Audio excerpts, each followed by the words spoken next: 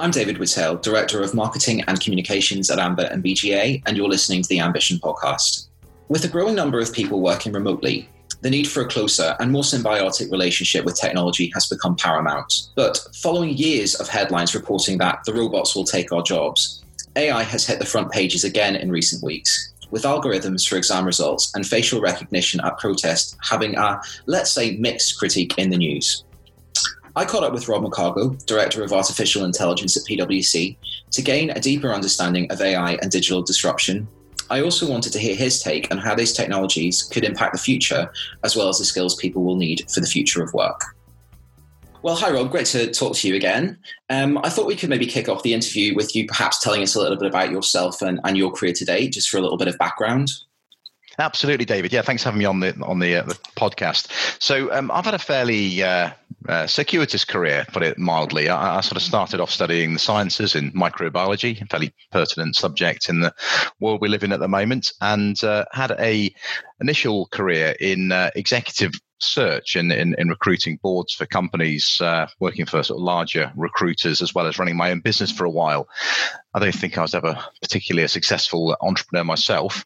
And after a phase of that, so I had a bit of an interesting foray into a career change in the humanitarian sector. I actually worked in West Africa during the Ebola outbreak response in Sierra Leone and Guinea and Liberia, which was a fairly illuminating experience. And again, quite relevant to the world we now inhabit. So after that, I'd come back from doing that. Baby number 3, I think, was on way at the time. And I think my wife uttered the immortal words, "Isn't it time you went and got a grown-up job?" I'm thinking, God, I don't want to do that now. I want to save the world and do important things. And I thought PwC sounded quite grown up. So originally I came in here 5 years ago in a workforce HR type of role for the first year. But over the last 4 years or so, I've been working in the artificial intelligence field. This has been working with both how we're applying the technology to solve problems for ourselves internally as an organization, as well as working with the range of clients that we support across the world, across all sectors, on how they're looking at this technology. And this is much more than just a technology role and debate in many ways. And this brings us into quite a broad array of functions and fields, including the economic impact of this, the risk and regulatory environment, the implications for the world of work, and including a whole area of things like ethics. So yeah, it's been a fascinating few years in the field, and certainly it's taken me to many interesting places around the world to talk about it. I mean, you're right. It's an absolutely fascinating field, and it's certainly an area that's really sparked a lot of conversation, debate, and interest. Do you think it's fair to say that when it comes to AI, individuals and businesses are really keen to talk about it, but they perhaps are a little bit frightened to really sort of push forward into the uptake of implementing AI into their activities? And really, I suppose with that in mind, what do you see as being the future for AI, certainly within the workplace? I think there's been a lot of noise about the technology, in particular, over the last 4 to 5 years or so. There has been some meaningful breakthroughs. Certain sectors, I'd put areas such as banks and financial services up there as the most rapid adopters of the tech, have certainly made some big strides there. But I believe, yes, the talk about the technology has certainly outweighed the meaningful action. I think there's a real challenge with the tech. First of all, you alluded to this in your question. You've got an issue around the reputation and the real implications of the tech. There is a number of people that have maybe a misguided viewpoint about the real power and implications of the tech, which doesn't bear itself out in reality. And also a lot of people who are deeply distrustful and fearful about this. But this falls into a few camps about the real-term potential risk now, as well as this slightly far-flung, long-term existential threat posed by the tech, espoused in science fiction and by luminaries in the Silicon Valley industry as well. So I think we are at a really interesting inflection point. I think there's real value coming through, but the decisions that businesses make about how they use this and how they adopt this from now on in will have big implications about how positively it's received by workforces and by the customer base and society at large, as well as other stakeholders such as regulators and beyond. And I mean, with that in mind, I think there is a misnomer that AI is only being used successfully by the sort of super big tech companies. But have you seen any evidence of it being used successfully in surprising organizations, perhaps smaller companies or not-for-profits along those sort of lines? I think this gets through to the issue around categorization and definition of the technology, and I think it is important to take a step back and really drill down on what we're talking about here. This technology is already pervasive across our lives as citizens. It's in our smartphones. It's getting us to meetings on time. It's recommending movies on streaming services and beyond. So it's already here. In terms of enterprise adoption, I think we're seeing remarkable breakthroughs happening in many industries now. The areas that particularly excite me are in the fields of healthcare and pharmaceuticals. So, for example, throughout the pandemic, there's been some extraordinary progress with regards to the adoption of AI to help accelerate the investigation of both the vaccination for COVID-19 as well as novel drug treatments for the symptoms of the disease as well. So that's one particularly hot area. So I think many industries now are starting adopt it and getting real value from this. For me, though, we talk a lot about the slightly more eye-catching applications of this. I think we talk a lot more, though, at PwC about the use of boring AI. The ones that maybe don't necessarily jump out the page as particularly exciting or sexy, but drive profound enterprise value behind the scenes of an organization.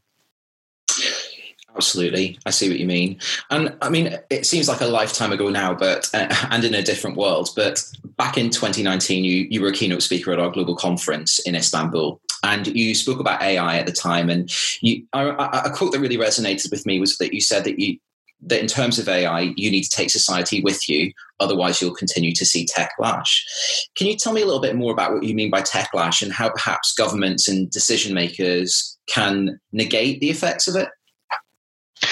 I think the stage we were at a couple of years back at Istanbul was it still felt a little bit far off, I think, to your layman on the street about the impact on their lives. And I think what you have now seen very, very recently is real world impact of the application of algorithms and AI on consequential decisions on people's lives. If I could pull out very, very recent applications in terms of using this around the grading of predictive grades in the A-levels situation at the moment. This has created a enormous backlash for pupils and parents across the UK. And this is just one example of real world impact of the technology, where if a system cannot be explained, if a custodian of an AI or a similar system is not explaining to their stakeholders how it's being used to make decisions, then you do real damage to the trust within an organization.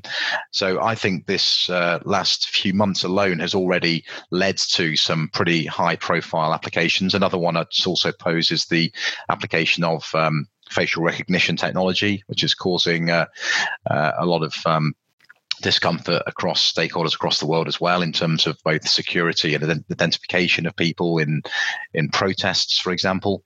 So this is real now. It's having a real world impact. People can feel the impact on their lives as citizens, and this is why it's more important than ever that enterprises using the tech are extremely clear about how they're doing it. They're transparent, and they're focusing on the ability to use the tech to build trust, not to harm it. I mean, you raised so many interesting points there that I want to pick up on. And I think at the start of the conversation, we talked about, I suppose, perceived risks of AI. And it was very much a few years ago, the rhetoric was all around, the robots are going to take our jobs. And that was something we had to sort of discuss quite a lot at length in terms of the role of AI going forward. But you're right, over the past few months, we have seen issues with the algorithms around the A-levels and hires. Do you think this has created bigger risks in the widespread adoption of AI? And if so, how do you sort of see that panning out going forward? It's probably going to give organisations pause for thought before they press play on applying this technology. and probably for good reason. Have they thought through all the externalities? Have they thought through all of the unintended consequences? Have they got the right people in the room challenging the developers of the code and the algorithms at the start? Have they got the right governance in place? So in the main, I think it could create the right positive ripple effect that sees organizations thinking much more holistically about the potential opportunities and consequential harm that can come through the use of this technology. So we hope that this leads to an acceleration of far more awareness and sensible adoption of the tech going forward. The risk is if that we don't take this seriously, then organizations may well decide not to use it at all, and we will miss out on those incredible benefits that could be posed in terms of economic growth or the ability to solve intractable problems with the tech, or to think about the way you can remove risk in jobs, for example. So I think we're back to this issue about this being an inflection point. And we really need to ensure that this year in particular going forward, businesses get it. The right people are in the room from the get-go. This is not just a technology or technologists-led conversation. Absolutely. And you mentioned that, in some areas, healthcare, pharmaceuticals, the COVID-19 pandemic has accelerated the use of this sort of technology. But I think, for the entire workforce, for all of us, I guess the crisis has given us a space to pause and to innovate and to think. And I was really wondering if you sort of noticed any industries or organizations that have been able to make particularly good use of the technology during this time. From speaking to so many organizations over the last 5 months or so, it's clear that if you take AI out the equation for a minute, just talking about technology adoption full stop, this has seen organizations rapidly accelerate their digital transformation agenda. Organizations have been forced at scale immediately to create remote working, and that has broadly gone fairly successfully for many organizations that we talk to and have worked with.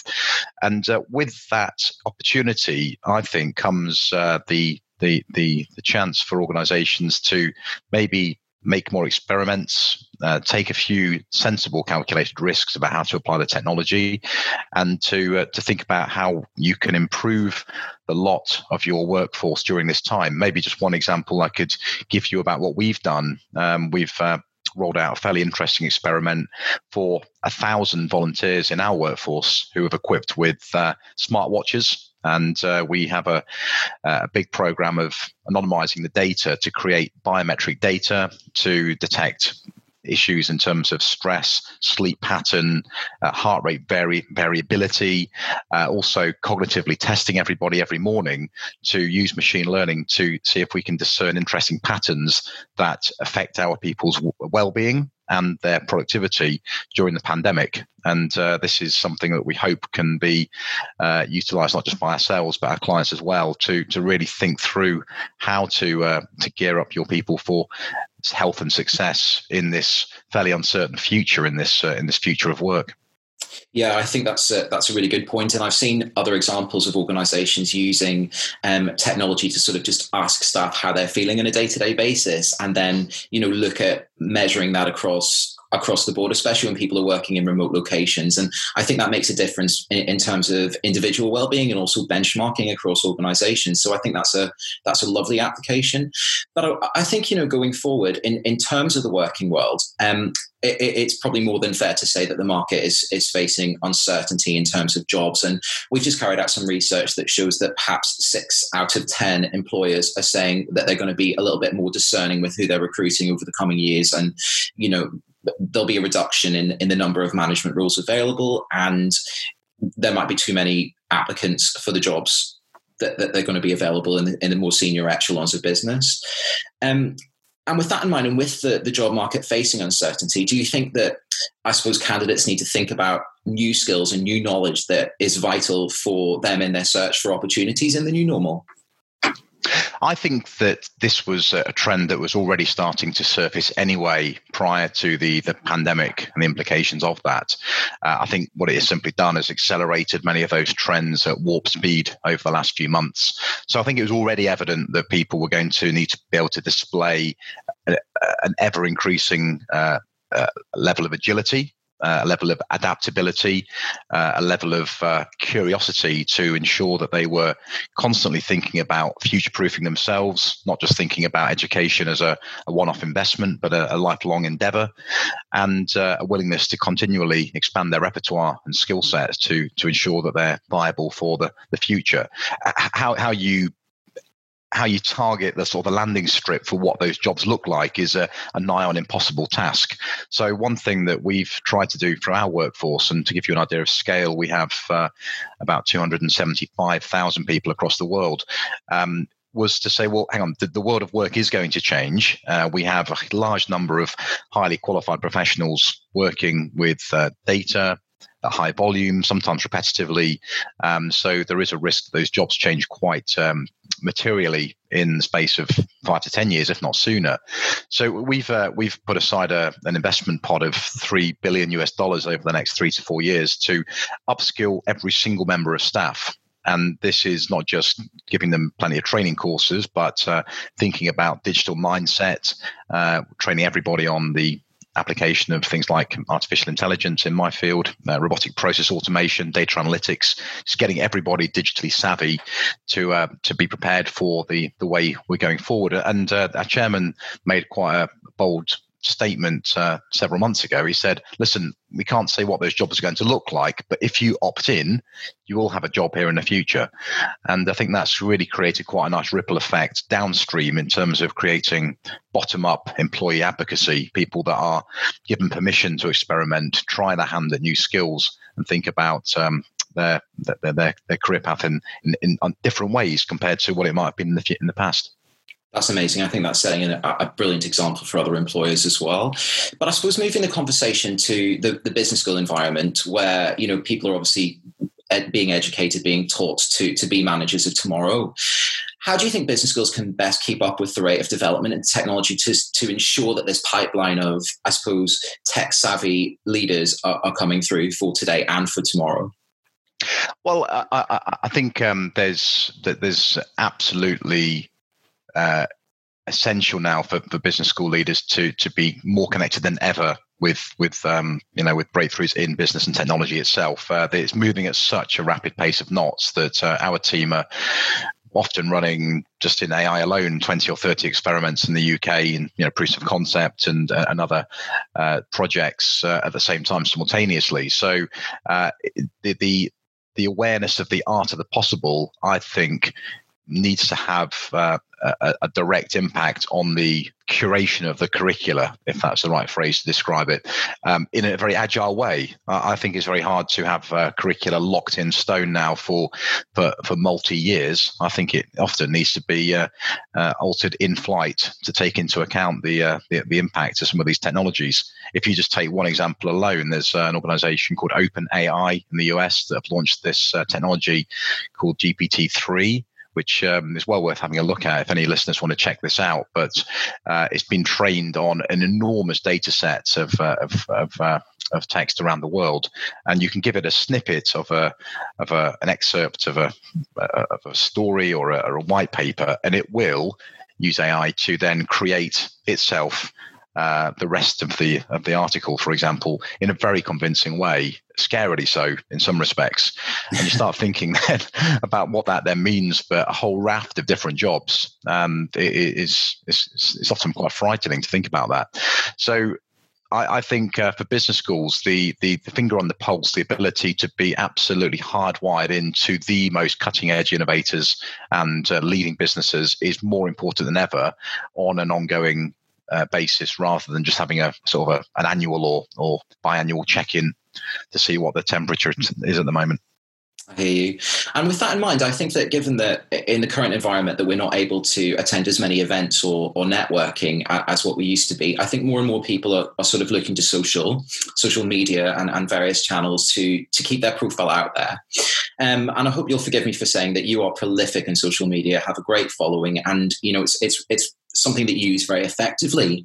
I was just really wondering if you might be able to offer us some advice on how social influence has impacted your career, and perhaps offer some advice to others as to how they can maybe make the most of social media in the current climate.